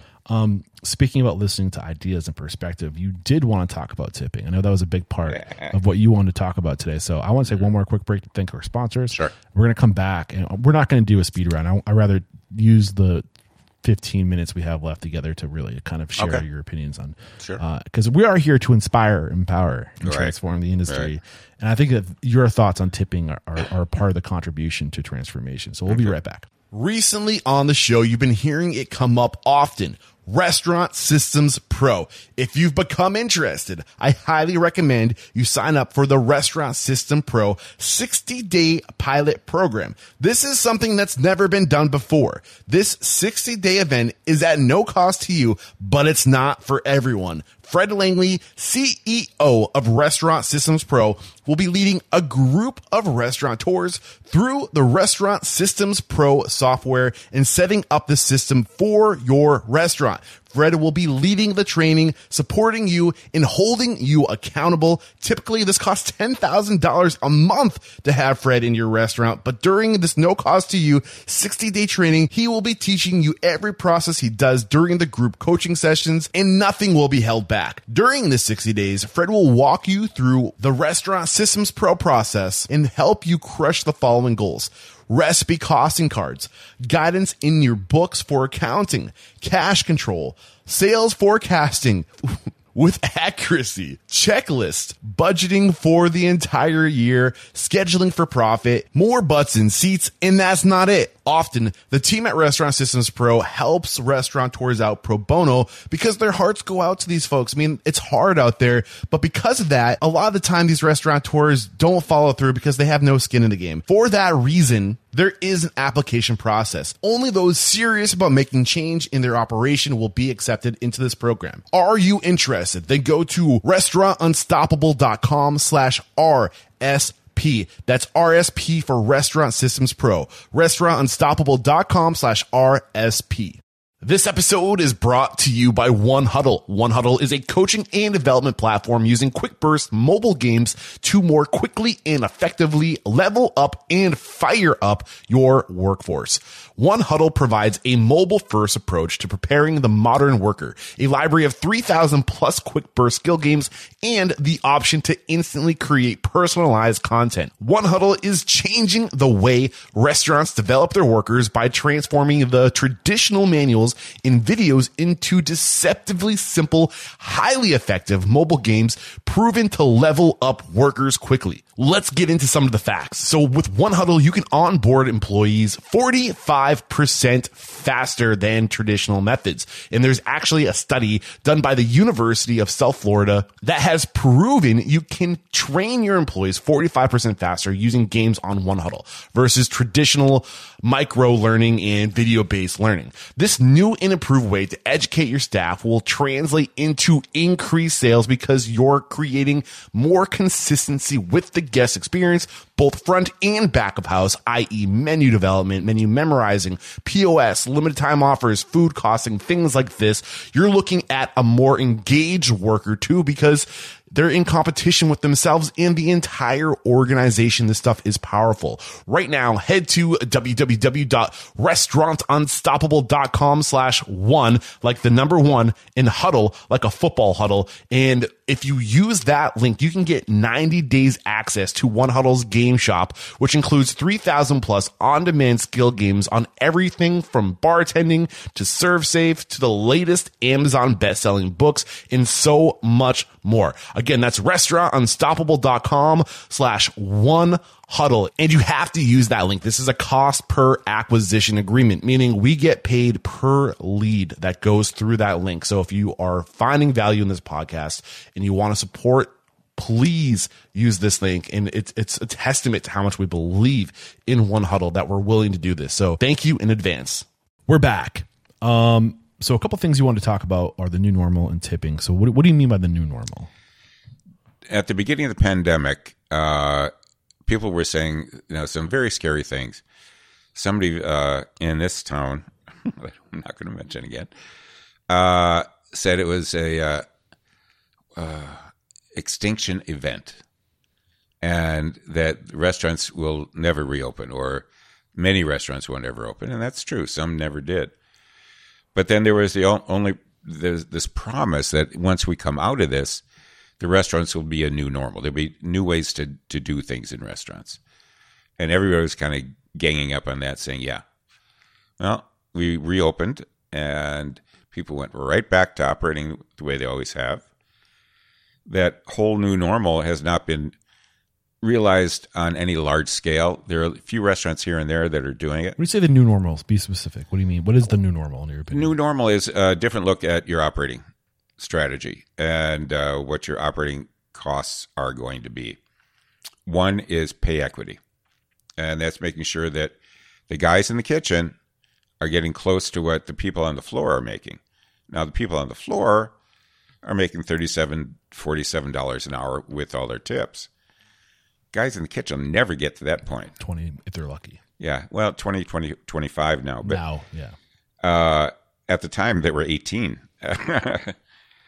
And tip sharing is something that didn't allow the cooks to take part in that.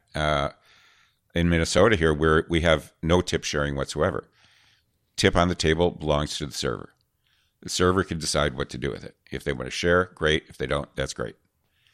That doesn't exist in a lot of places. We get no tip credit either. Some places will take the minimum wage and cut it in half as a tip credit. But that's part of the new normal is either get rid of the tip credit and put it have every restaurant in the country operate with no tip credit, or make it a law that every state has to have a tip credit for restaurants especially. The government has gotten into the restaurant business in many ways, and that's the one that I think is the most invasive. So I was hoping that would be part of the new normal, that we'd get the government out of the business. So when you say out of the business, you mean like removing these laws of tipping or whatever? Yeah, removing the laws that help us run our businesses, and that they by having minimum wages that are maybe good for manufacturing. They're old laws. They don't make sense anymore. Some are. Some are really new. The tipping thing in Minnesota is like in the early 80s, I think. Yeah, but I feel like, and I think that's back to the example of how fast things are changing right now, where like they're just like they're not relevant anymore, right. and that we were all doing the same thing in the 80s. I feel like we're using the same model. Oh, sure. So now every restaurant used the same model. Where now there's different models, and like, get the heck out of our way, government! Like you're slowing us down. Exactly, and so that's what I was hoping would be part of the new normal. The other part would be the pay equity. The other part would be how pricing is very crucial to the restaurant. Mm-hmm. That owners have to stop subsidizing the diner by taking something that needs to be $18 and is now charging only $14 or $15. Yeah, but that's exactly what my parents struggled with. So the reason why I started this podcast is because I grew up 3 years old. The restaurant was my daycare. Yeah, right. Right. And I saw the lines out the door every weekend. I saw how happy they were, right, and how pleased they were, and how much love there was from my mom and my dad with the community. Sure. And I just remember thinking to myself, why do we struggle paying the mortgage? Mm-hmm. I have vivid memories of my mom crying at the kitchen table, trying to figure it out. And it's because they gave food away. My dad's portions of pancakes literally flopped over the sides of the plates, and they weren't small plates. Yeah. They loaded that plate with home fries, and like he had a big appetite too. He was feeding the people the way he liked to eat. Yeah. And he was charging $1 less than everybody else because he didn't think that the location was good enough to draw people. Like he thought people needed to know about the deal to come. Uh-huh. So we were doing all this volume, but we weren't making any money on it, and we were giving away too much food. Yeah, he wasn't alone. His prices were lower, his portions were higher by a lot, and it just goes to show that if you don't, if you don't charge what you're worth, if you don't do the menu engineering, if you don't know where every penny is going, if you're not doing the inventory, Well, I've talked to a few restaurant owners about that new normal as well. But one restaurateur said, if the guy down the street raises his prices, I'll raise mine. He was afraid to be the first one through the wall to raise the prices where they should be. I don't think people care about 25 cents as much as restaurant owners think they do. Well, but it's not 25 cents. It's like it's $2. Yeah. And when it's 25 cents, it's not that big a deal to anybody. But if it's $2... It's still. I don't think it'd still be any bother.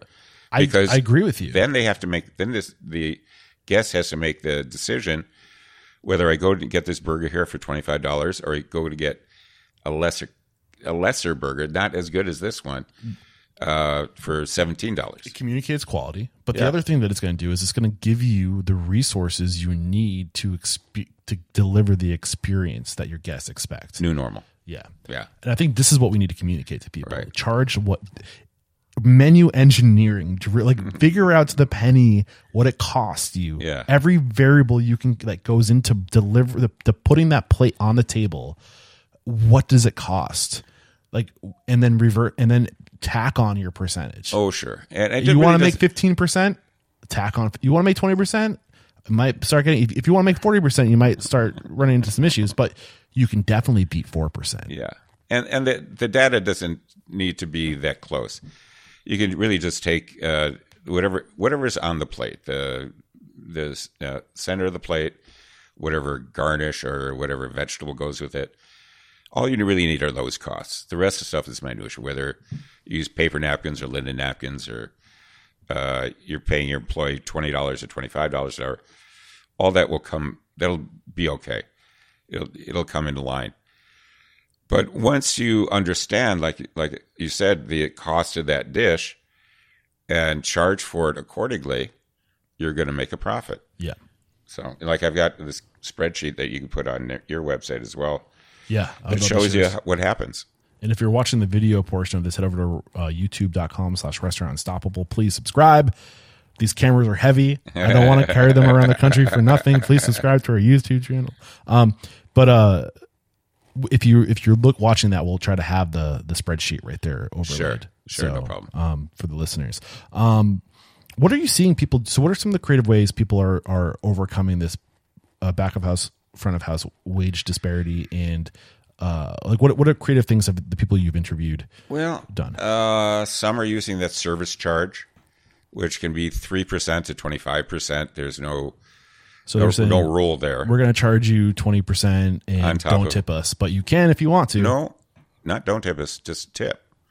Because a lot of restaurants don't say anything about tipping.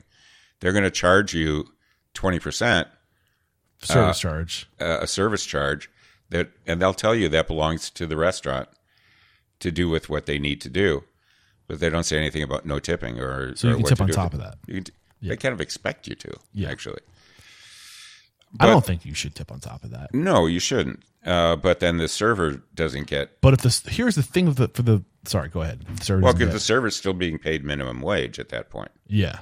But if the server is now being paid $25 to $30 an hour, basically a $55,000 a year salary that shouldn't need tips at that point, and it's all that money that was a service charge really should just be in the price of the food. I kind of push back sometimes on the servers who expect a 20% tip regardless, because I think it makes lazy servers. It does. It can. Sure. And I'm not saying people don't deserve to get tipped, but I'm saying you're not entitled to it. Well, again, it's because not a 20%. Yeah, maybe a 10%. Like you don't get to just show up to your job and expect to make the most money. No, and they shouldn't expect a tip, and that's where I'm getting at it too. The servers and even cooks that are in the business right now, a lot of them are working because it's a way to get someplace else in their life. For servers, it's the tip. For cooks, it's the experience that they can then take to their next job.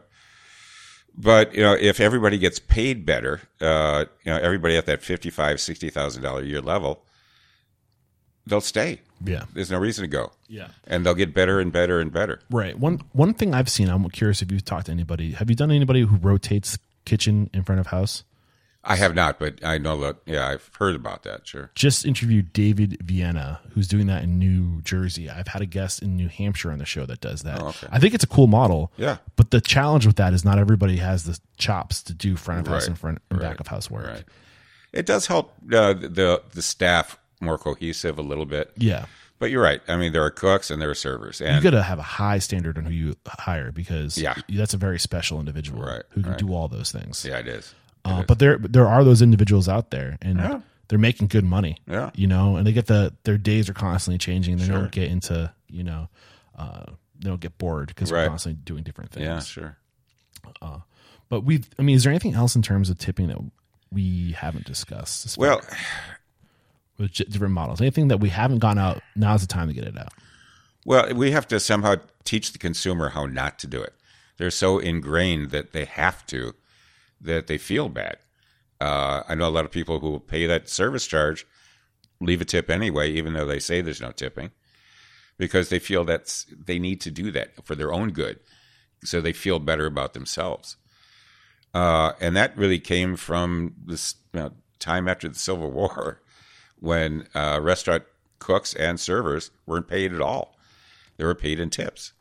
And it just kept getting worse and worse over the years. Even wages came into the combination. But still, the guest was shelling out 10%, 18%, 20%, just because they feel guilty if they don't. That's going to be the hardest thing to change, is the guilt and self-loathing the customer has when they don't tip. I think this comes back to the responsibility of the industry to educate the consumer. Right. Back to like where we started, where like if we transform the restaurant industry, we will transform the world. We have to make the change before the consumer changes. Absolutely. Absolutely. So, well, there's a way to do it, and it's going to take a big marketing campaign, and that's kind of what the NRA is for, the National Restaurant Association. Yeah, not the other one. I hate that we have to say that. Anyway. Or at any of the other food organizations or websites or magazines. Podcasts. Yeah, podcasts. Keep promoting, going in that direction. And so owners will feel more comfortable. Well, we got to educate owners first, so the owner can turn around and educate the consumer. Right, exactly. And I think eventually, and by eventually, it could be 30, 40 years. I think it could be 2 or 3 years. No, I don't think so. But I think it's exponential, man. It's exponential. I think we forget that the world we live in, information's moving, culture is transforming so fast. I think about my perspective in like the conversation around race and equality and sexuality. When I was a kid 30 years ago, like, there were no conversations. Yeah, if you were gay or whatever, or a minority of some sort, like I grew up in New Hampshire where there wasn't a lot of diversity. Mm-hmm. Like, you were teased. And to think about where we are now, just in like 20 years of like the cultural fluidity of open-mindedness and welcoming people, I think this thing's going to be accelerated. Yeah. I think that culture is changing so fast, and it's because of information flowing, and because you don't have people at the very top controlling the narrative. I don't know. Maybe you're right, 20 years, but I hope we meet in the middle. Maybe somewhere in like 10 years. The more owners we get involved, the education process will speed up. Yeah. If you only have 2 or 3, it's going to take a long time.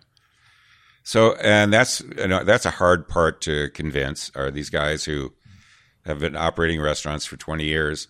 They have a good, solid business. Why change? I'm sure there's thousands of restaurants doing it now. The thing is, they're just not the Danny Meyers and the Dirt Candy. Dirt Candy, yeah. These people have media and publicity. Sure. I know there's people out there doing it. Well, sure. If Danny went back to it, then I think that would help a lot. Right. The fact that he pulled out scares a lot of people. Because here's like a very successful restaurateur. He did no tipping. He was losing his people. That's from what I understand. Yeah. Well, it was also during the pandemic, and that didn't help. No.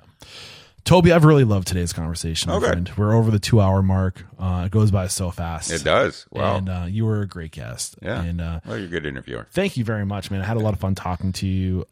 Again, tell us how we can get in touch with you, how we can follow you and follow your podcast. Well, the podcasts are at any streamer you want. Just search for Restaurant Legends. It's on TuneIn, iHeartRadio, all those places.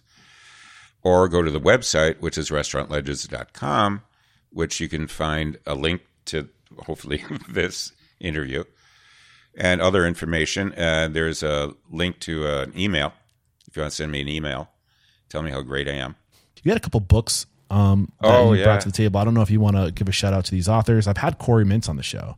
Yeah, and I can't wait. I'm like halfway through the book, and when I get done with it, I'm going to give him a buzz. So the Corey Mintz book is the Next Supper. The Next Supper, and it's very interesting. He goes into a lot of detail. A lot of the stuff we talked about today. Yeah, a lot of it. Yeah, But this is the most interesting one. I just want me to hold it up. Yeah. The Itching Palm. Itching Palm. What's the subtitle there?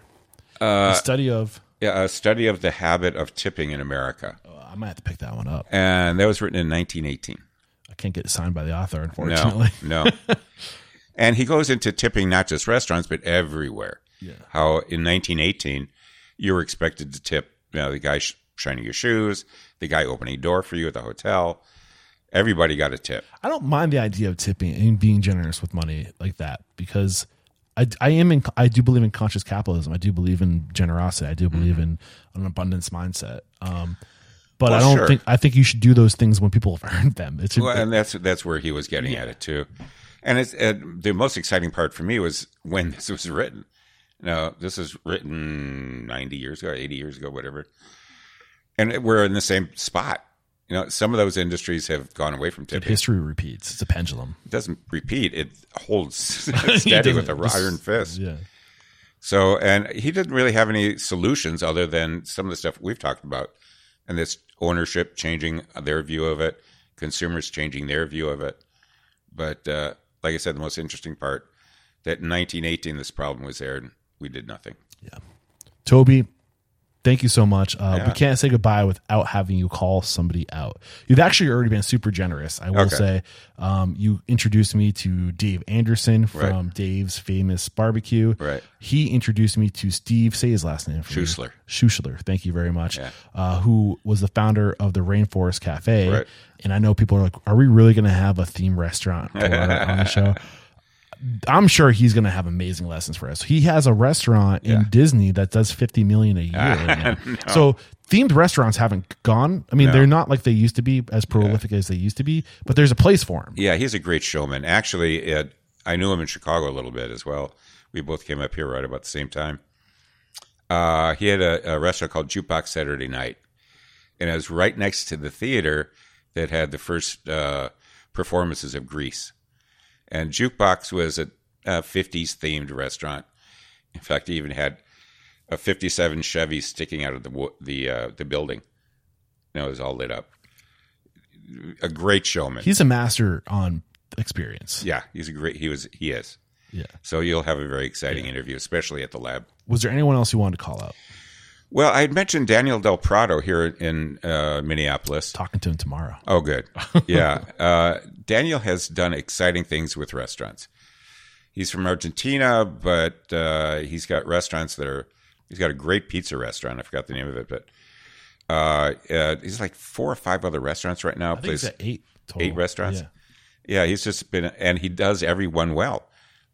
You walk into, I was afraid that he was going to be the one that is mediocre. That everyone knows about. I was like, oh God, I hope it's not Daniel. Yeah, he's got the he's got the formula. Because the first time I went into Martina, which is now a couple years ago, felt right. The hostess was doing the right thing, the servers were doing the right thing. I sat near the kitchen on purpose. The cooks were doing the right thing. The food was great. The ambiance was great. They were friendly and informal. So that just told me he got it. I could see how he set up the service bar, and it was correct. And that's one of the hardest things to set up for anybody. But I think Daniel, hopefully he won't get too big because that's going to be harder and harder to. I'll tell him that you have concerns that he's going to get too big. You can also tell him that I just love his restaurants. I will, for sure. Okay. Tobie, thank you so much, my friend. Thank you for welcoming me into your home. Let me share your story. Let me share your perspectives, chopping it up with me. Sure. This was a little more two-way than usual. I feel like having another podcaster on the show kind of gave me that liberty to have more of a conversation. Absolutely. I love it. And this is where I say there is no questioning, my man. You are unstoppable. All right, thank you so much. Alrighty. Cheers. There's another episode wrapped up here at Restaurant Unstoppable. Special thanks to our guest today, Tobie Nidetz, for coming on the show, for sharing a different perspective on how we can create a better, more evolved business model for the restaurant industry, and just sharing the perspective that you've gathered in your many interviews with the restaurant legends. And he wanted to let me know that we have a spreadsheet in the show notes. So if you head over to restaurantunstoppable.com/999, there is a spreadsheet there that examines the current operating policies versus what can happen when prices increase to support pay, equity, and better profits. So if you're interested in that spreadsheet, go again to restaurantunstoppable.com/999 and get that spreadsheet. Also, make sure you subscribe to Tobie's podcast, Restaurant Legends. He's doing great work over there. And again, thank you so much, Tobie, for joining us and sharing your story. And if you are enjoying this podcast and you want more deep dive, intimate, in-person, on-site interviews, we need your support. Honestly, we are choosing to do it the hard way because we think the obstacle is the way. But the only way we can continue to do this is if we get your support. And the best way right now you can support this podcast is by joining Restaurant Unstoppable Network, where we're bringing together our guests, our listeners, around this idea of sharing knowledge, being students together, lifting each other up, and paying it forward. And I think if we come together, we can go much further. And if you're a new restaurant owner, maybe you don't know a lot of other restaurant owners and you need that person you can confide in and just listen. And that's what the network is. And we're also trying to connect you with all the tools and services that have been recommended on the show. And we're trying to do some special stuff over there.